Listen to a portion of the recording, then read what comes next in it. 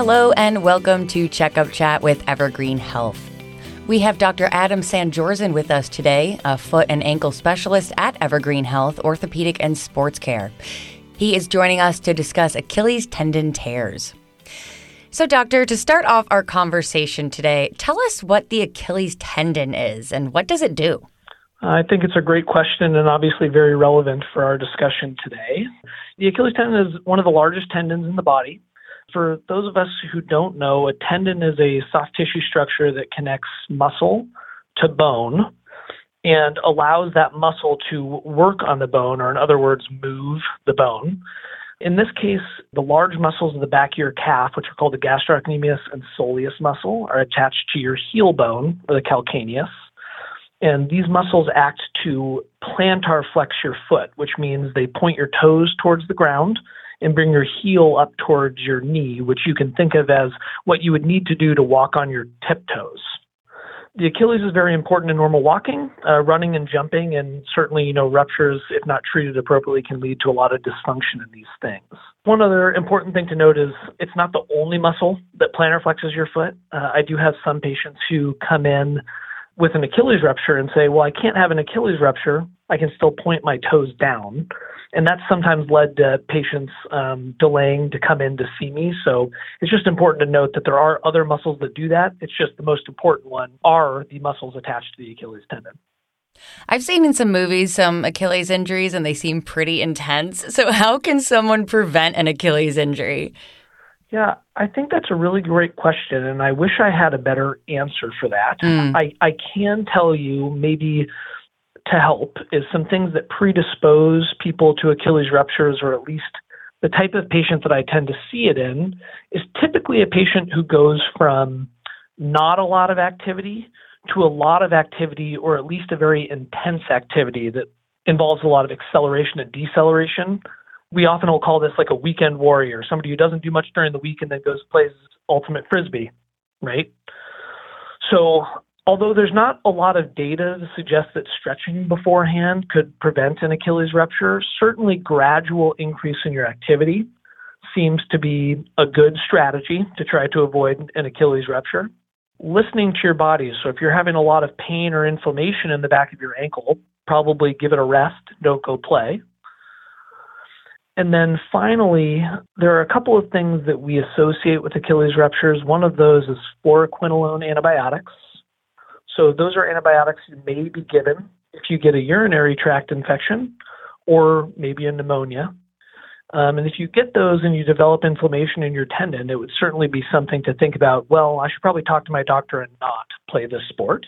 And then finally, I think people who get injections of steroids near tendons have a higher risk of rupture. So I always recommend against getting steroid injections right into your tendons. Gotcha. Okay. So if prevention is kind of difficult, what exactly causes an Achilles injury? I mean, can it happen to anyone anywhere, or is it very specific? The short answer to this is that it can happen to anyone, anywhere. I think, like I said, there is a typical person that this happens to, which is probably somebody between their late 20s and early 40s who's going from not much activity to activity. But, I've really seen it in all walks of life. I've seen 18-year-olds, who play volleyball every day get one. I've seen 70-year-old patients who are just walking up the stairs and misstep and get them. So it can happen. And I think the reason for that is that the Achilles is a very large tendon that sees a lot of force. And in certain areas, it has a very poor blood supply. And because it has a poor blood supply, it may be that in the area of the tendon that doesn't have a good blood supply, it's more prone to injury. The way it usually happens, or it's described by medical professionals, is forced dorsiflexion of the ankle while you're firing your calf muscles. So what you can think of, for example, is if you wanted to run forward, you'd put your foot behind you and try to push off that foot. And that's the motion that happens. It's called an eccentric contraction, where the tendon's lengthening even though the muscle is firing. And that's what tends to lead to the rupture. But it can happen in many other ways. Jumping, skiing, like I said, you miss a step and you force your toes up towards your face. That all of those things can lead to it.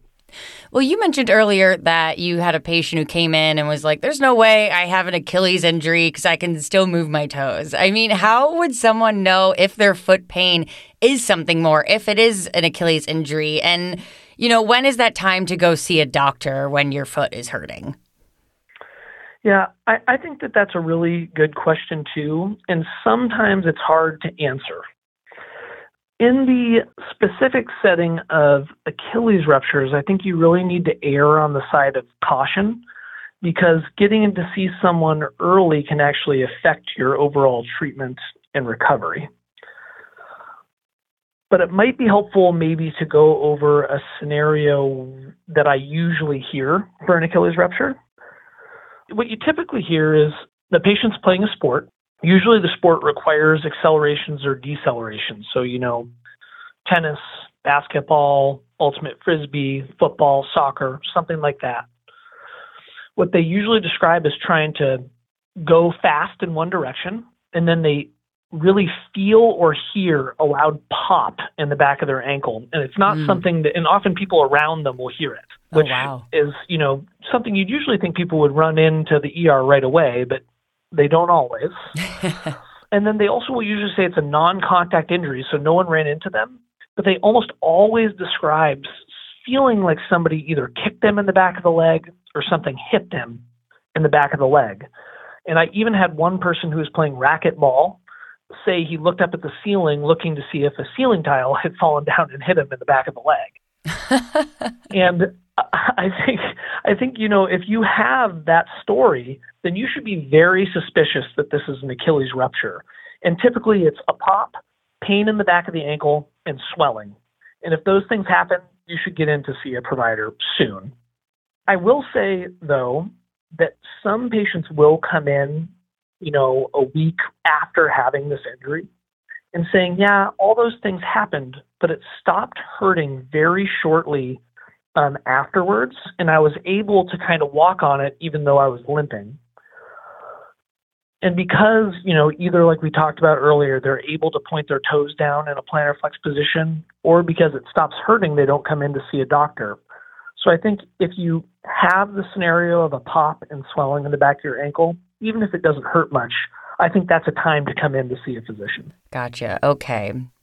Well, let's talk about healing. Can an Achilles tendon tear be healed or strengthened without surgery first?